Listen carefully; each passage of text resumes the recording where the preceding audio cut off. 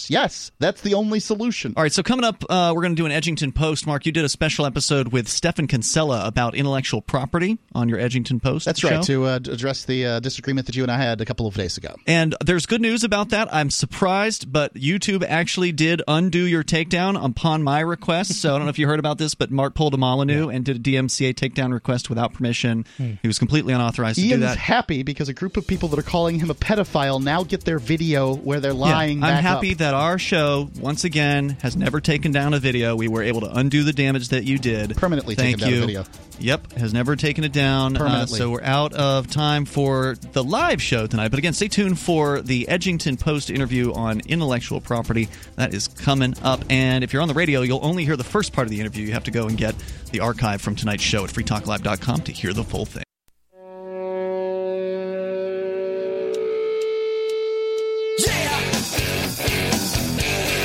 All right, it's another edition of the Edgington Post Show. This is Mark Edge, and I mainly do these interviews for me. The reason I do them is to edify myself, and I figure the listener can really benefit by finding out some of the things I find out. For those of you that were listening to a recent episode, it was the 729 episode where Ian Freeman and I disagreed to some extent on what exactly the libertarian position on intellectual property is. That particular episode got listened to, well, Stefan Kinsella. Are you there, Stefan? I'm here, Mark. And you are basically the de facto IP god of libertarianism. Is that about right? Yeah, that's correct. And so for much of your working career, worked as an intellectual property lawyer, at the same time writing sort of libertarian theses against the idea of intellectual property. Correct? Correct. Yep. Okay. And to some extent, you travel the internet, whipping into shape people who do not have precisely the proper libertarian position on IP. Is that correct? Sometimes, primarily for the people that listen so that people can learn, right? Because I think it's a very, very important issue. It's a neglected issue, and I think it's a very clearly unlibertarian issue once you understand it. In fact, I recently just joined the LP for the first time ever, and one of my goals is I'm going to try to get involved and try to push them to adopt an anti-patent and copyright plank in their platform because they don't have that now. So I think it's one of the most important issues libertarians can be clear on and correct on. And I think it's pretty easy to make progress on that because I've seen a lot of people's eyes open, including my own, over the last 15 or 20 years on this issue. And this isn't an area that libertarians are necessarily all of accord on. And, things have changed since you began your adventure in doing these things. And apparently your dog agrees. And I just, you contacted me on Facebook. And if Stefan Kinsella wants to come on the Edgington Post and talk about the ideas of intellectual property, by God, he can. So where am I wrong? Yeah, tell me how Ian's wrong. I think it was clear that from a communication point of view, you thought you had his permission to do it.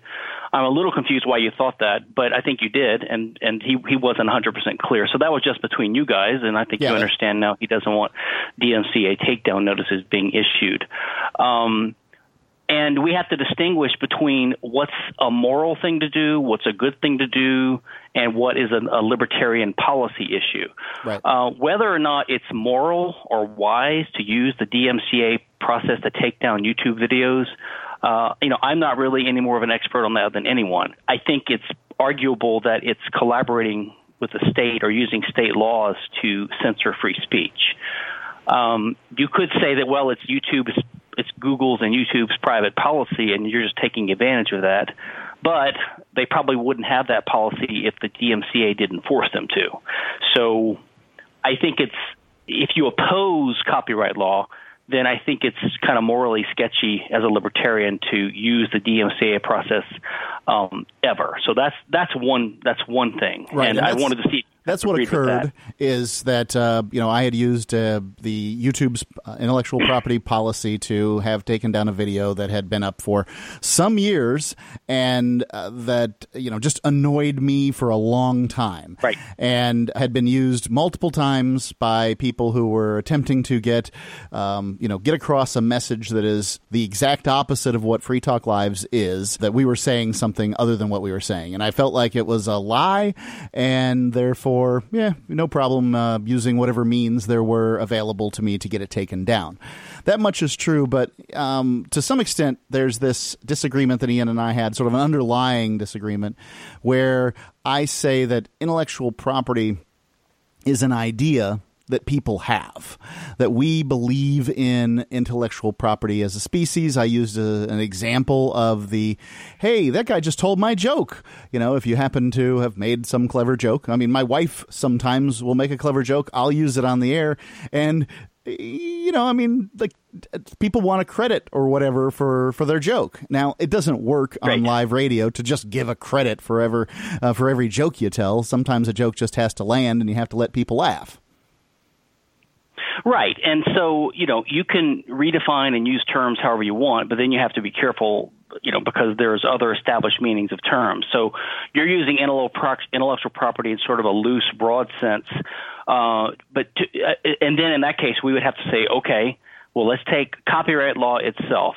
Do you believe that copyright law or anything similar to it is justified in accordance with libertarian legal principles or voluntarist legal principles, the one that we agree with? And I think, or I thought that in past years, you basically would be on the side of saying that no, when someone makes a copy of something someone else has made public, they don't initiate force or violate the rights of the originator of that idea, and therefore the use of force in response would not be justified, because then that would be aggression. Would you basically agree with that?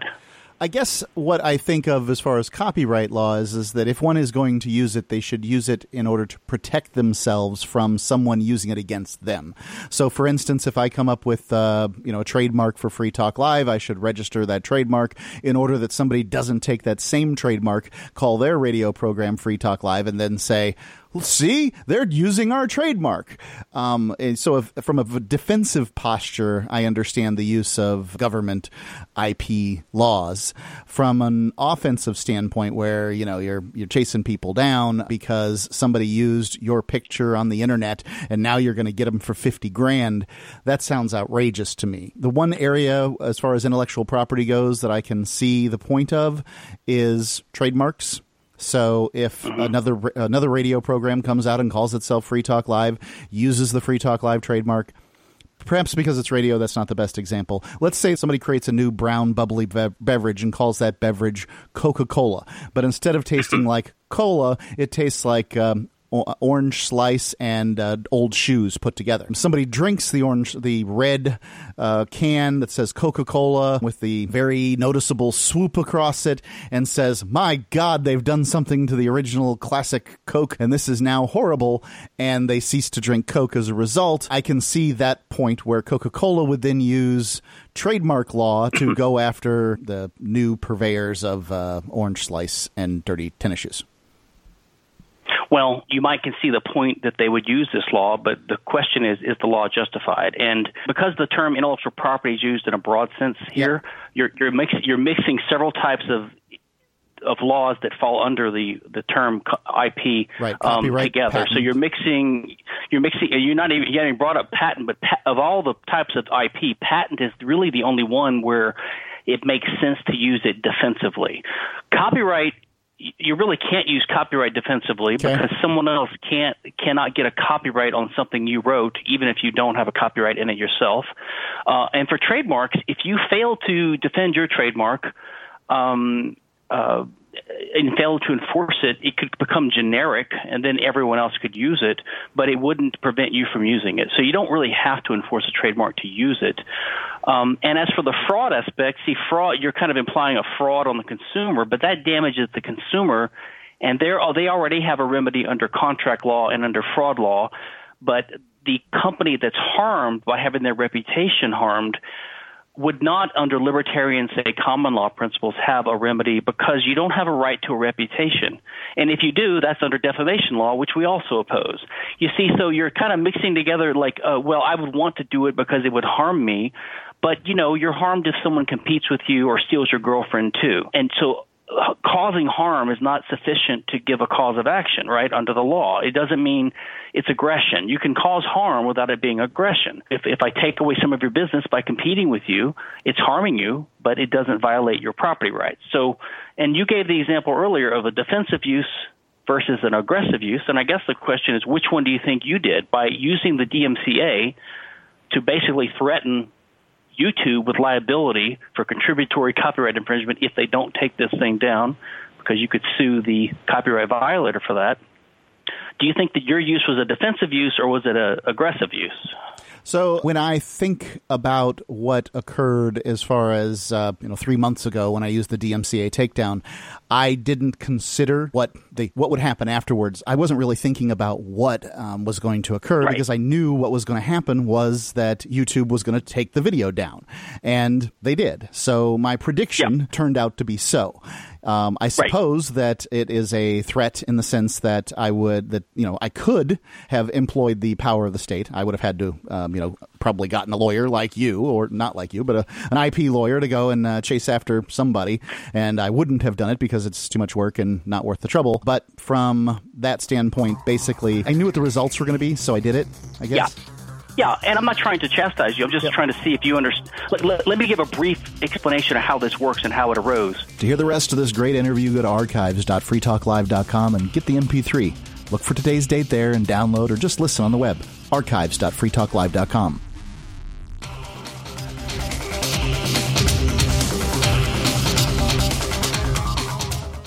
And we're back with the interview. Let me give a brief explanation of how this works and how it arose. At the dawn of the Internet, there was a concern that if, like a hosting company like Google, or not Google, but one of the early companies, right, if they allowed, say, comments on a blog post thread from some random stranger, and that comment included copies of someone else's work, in other words, it was a copyright infringement, or if it defamed someone, it was a defamation, that the publisher, which was the website owner or the ISP, they could be liable for the liability of the random stranger who posts those things under what's called contributory infringement liability. And there was a concern that that would have a chilling effect on the development of the Internet, and therefore Bill Clinton signed the DMCA into law, which had a safe harbor, which said, okay, if you're a host, an ISP, and if you allow third-party comment to come up on your site, and if someone accuses them of infringing copyright or being defamatory, you will not be liable as long as you follow these takedown procedures. So all these companies like Facebook and YouTube, they've adopted these procedures as a way to avoid being liable. And in fact, if that safe harbor had not been put into place, it's very possible the Internet wouldn't have developed as it has. So it was like something Congress did inadvertently that gave the Internet life. And, of course, the copyright industry's fought against that safe harbor ever since. They're still fighting against it. That's one reason that SOPA, Stop Online Piracy Bill, was defeated, but they keep trying to whittle away at this safe harbor. So the end result is that YouTube adopts a very cautious approach where as soon as anyone complains, they immediately take down whatever's complained about so that they can take advantage of the safe harbor and make sure they're not liable for possible copyright infringement. So basically, they've adopted this policy, which you really can't imagine a company doing in a free market where there was no copyright law, because there would be no reason to do it.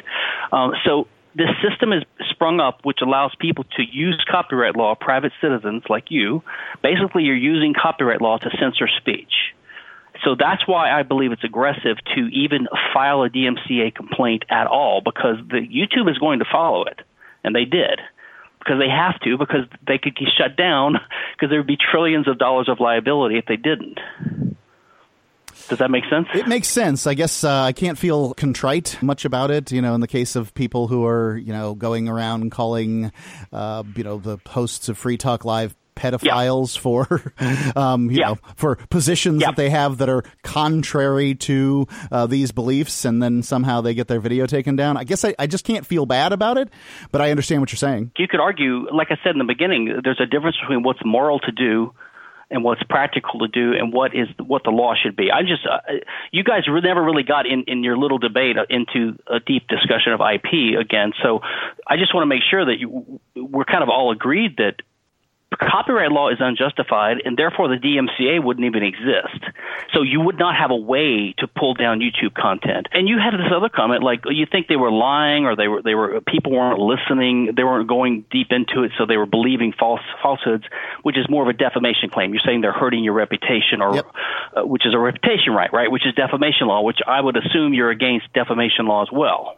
I generally am of the opinion that defamation law is a bad thing. But of course, when you allow people of particular freedom, some of them will take it to the most extreme out there and level accusations that are of the most despicable sort. And if you were to go out on the street and yell the N-word at every passerby, specifically in particular neighborhoods, sooner or later somebody's going to punch you in the nose. And I'm not going to feel bad about it. You could say, and I would agree with that. And you could say at a certain point someone's asking for it. If you walk up to a big guy at a bar and you just insult his mother, it's a way of inviting a fight. I mean, it's kind of what you're doing. But that's more about the analysis of the communications that are going on, like what's really going on, what's meant. And of course, in a free society, there wouldn't be public streets. Everything would be private. So wherever you're standing and making these accusations or these insults towards people, you're either breaching the rules or you're not. And if you're not, then it's fair game. And if you are, then you're committing a type of trespass or contract breach.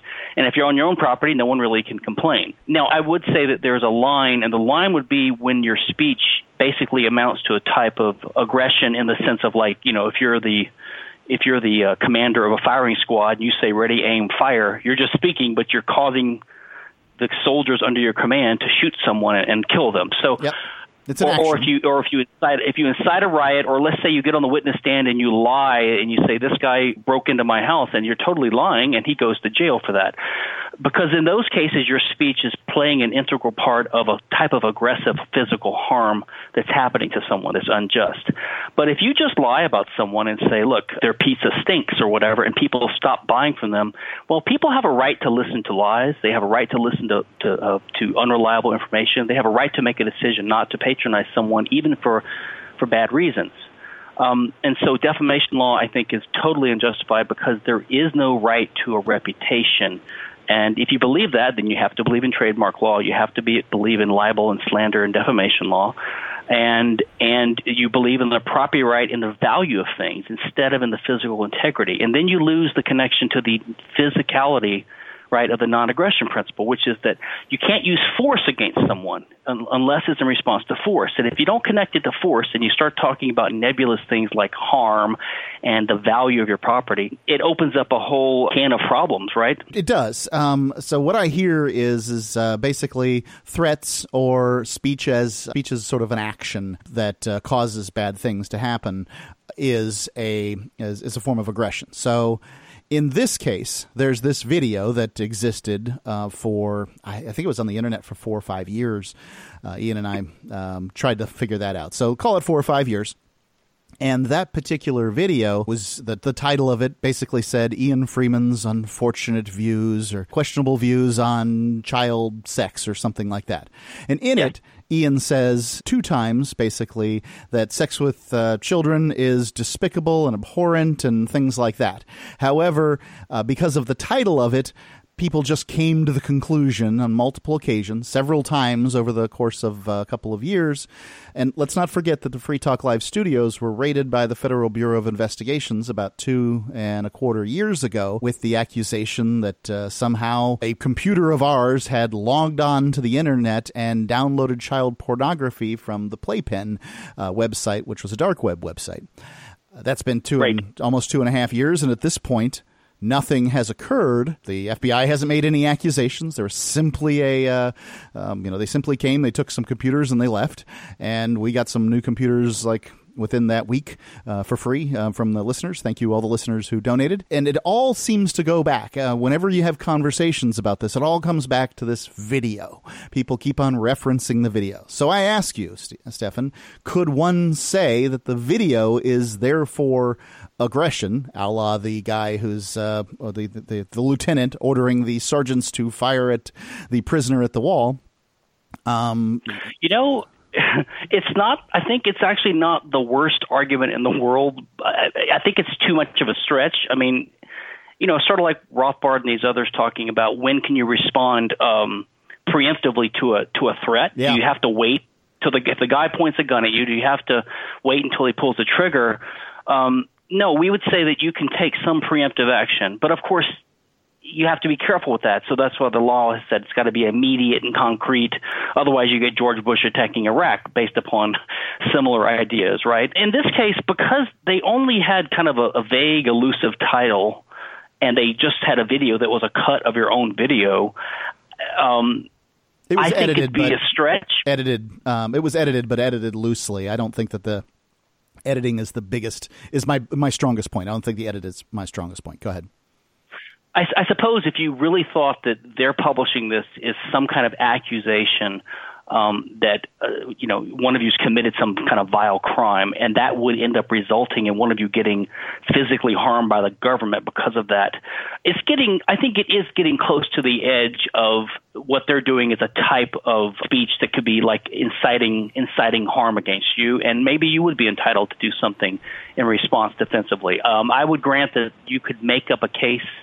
I don't really think this is one. I think it's just too much of a stretch from that kind of case. By the way, I wrote about this in detail about 15, 20 years ago in a long article in the Quarterly Journal of Austrian Economics called Causation and Aggression. So I go into kind of the framework. The article's called Causation and Aggression? Correct. So if somebody looked up... It's on my website. Causation? It's on my website. Okay, what's your website? Causation.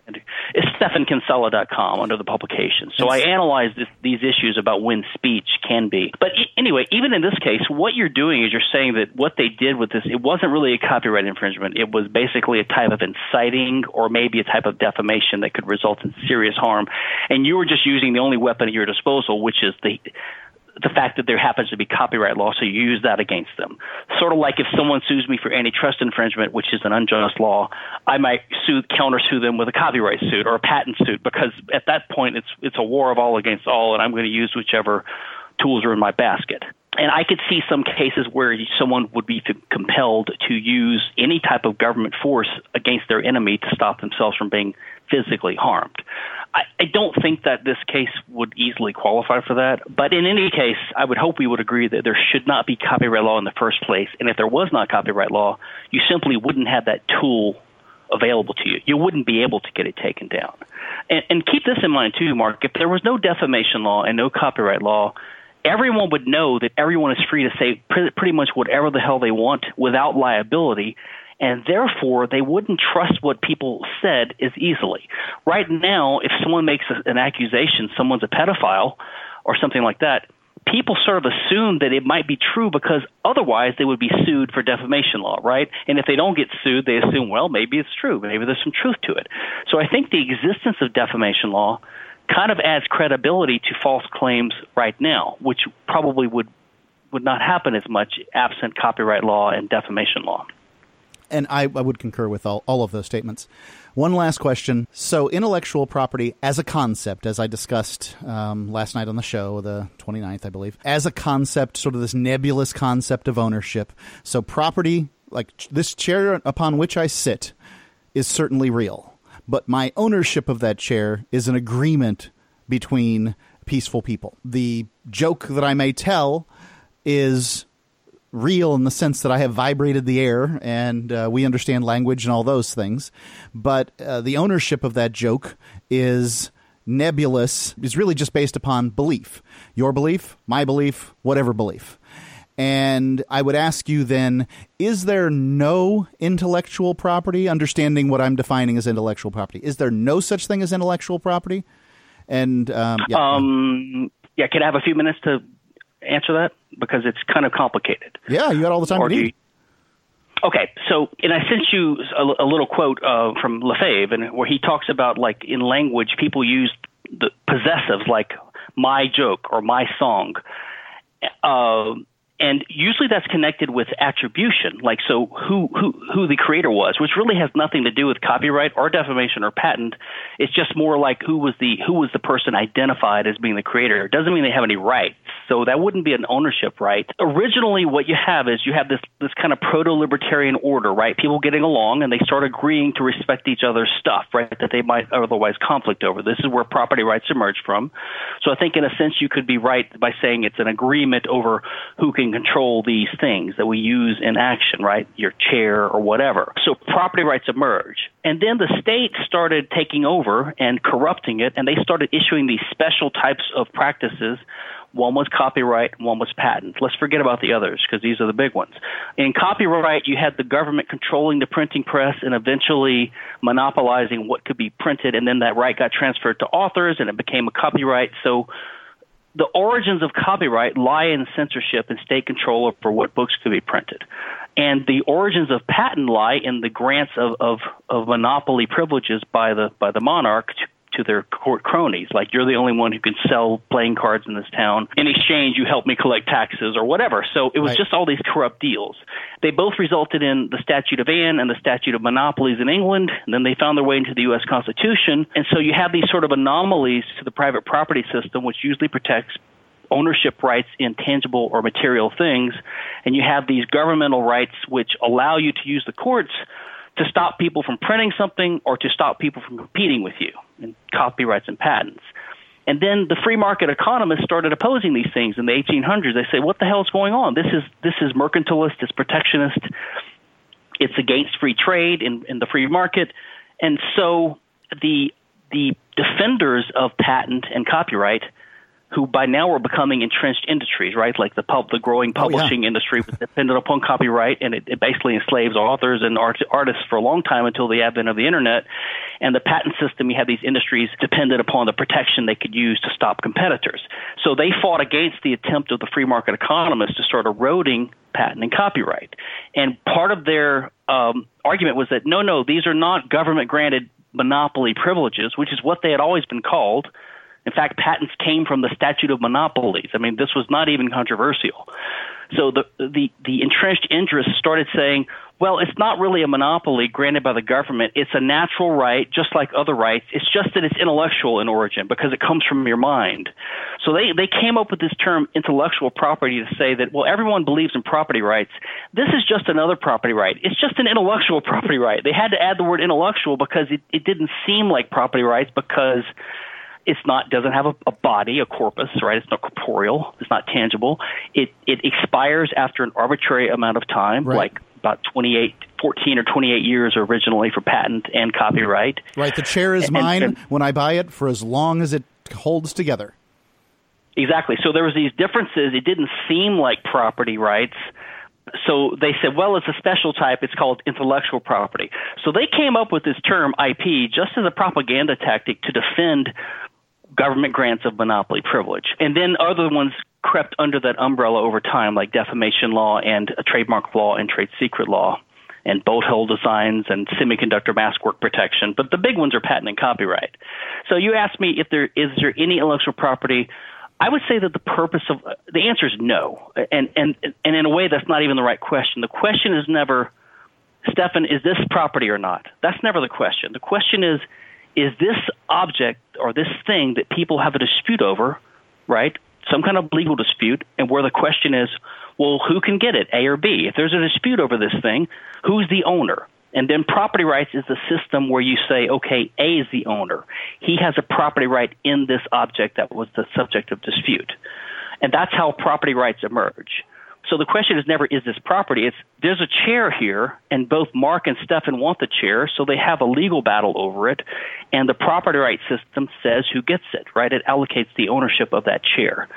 But in the case of a song, like if you sing a song and I hear it and I start singing it myself or playing it on stage, or I sell a recording, which is a copy in a sense of your song, and I make money from voluntary fans who pay me to go to my concert or even buy my CD, right? Or I get ad revenue from a YouTube version of it or something like that. You don't like that. Just like if I start a competing Pizza Hut or soda beverage company and it takes some of your customers away, you might not like that either. And in that case, you might go to the government and you might ask for protectionist legislation to hamper your competitors, but that's not a just action and that's not a just law. And in the case of copyright, you don't like that I'm making money for some reason off of your content, and you see the possessive word your, you think it's your content, you think they're your sales that I'm stealing from you. Of course, I'm not stealing anything. I'm just performing something. I'm not. So if you take me to court and you say, listen, we have a dispute, then I would say, well, what's the dispute? What's the disputed object? And you would say the song. And I would say, well, you still have the song. It's not like there's one song that I have taken from you where I've copied information, because information is a different type of thing. Right, so there never would be a property right in information. The question would be, but when Stephan sang this song or published a version of it, did he commit a trespass against any property rights that Mark has? Did I step onto your property without your permission? Did I breach a contract with you? Did I threaten you, or did I commit a tort against you? Did I commit any kind of assault against you? And if you can't show any of those things, and you can't, then your case would be dismissed. In other words, you'd have a world of free speech, and people would be free to compete and free to use whatever information is out there. So I say no. Intellectual property is always of any type that the state enforces, right? And we're talking trademark law, copyright, patent, and trade secret primarily. They all basically violate the property rights of the natural owners of material things. It takes away some of it and gives it to someone else, which is redistribution or theft caused by the state at the behest of certain private individuals. Let me ask you one more question here, and I'm getting where you're coming from on this, but there's this quote out there, and it's attributed to Joe Rogan. It's, the law is a bunch of words written on paper by people who are generally considered to be liars and thieves. So let's try to figure out what's right rather than what's legal.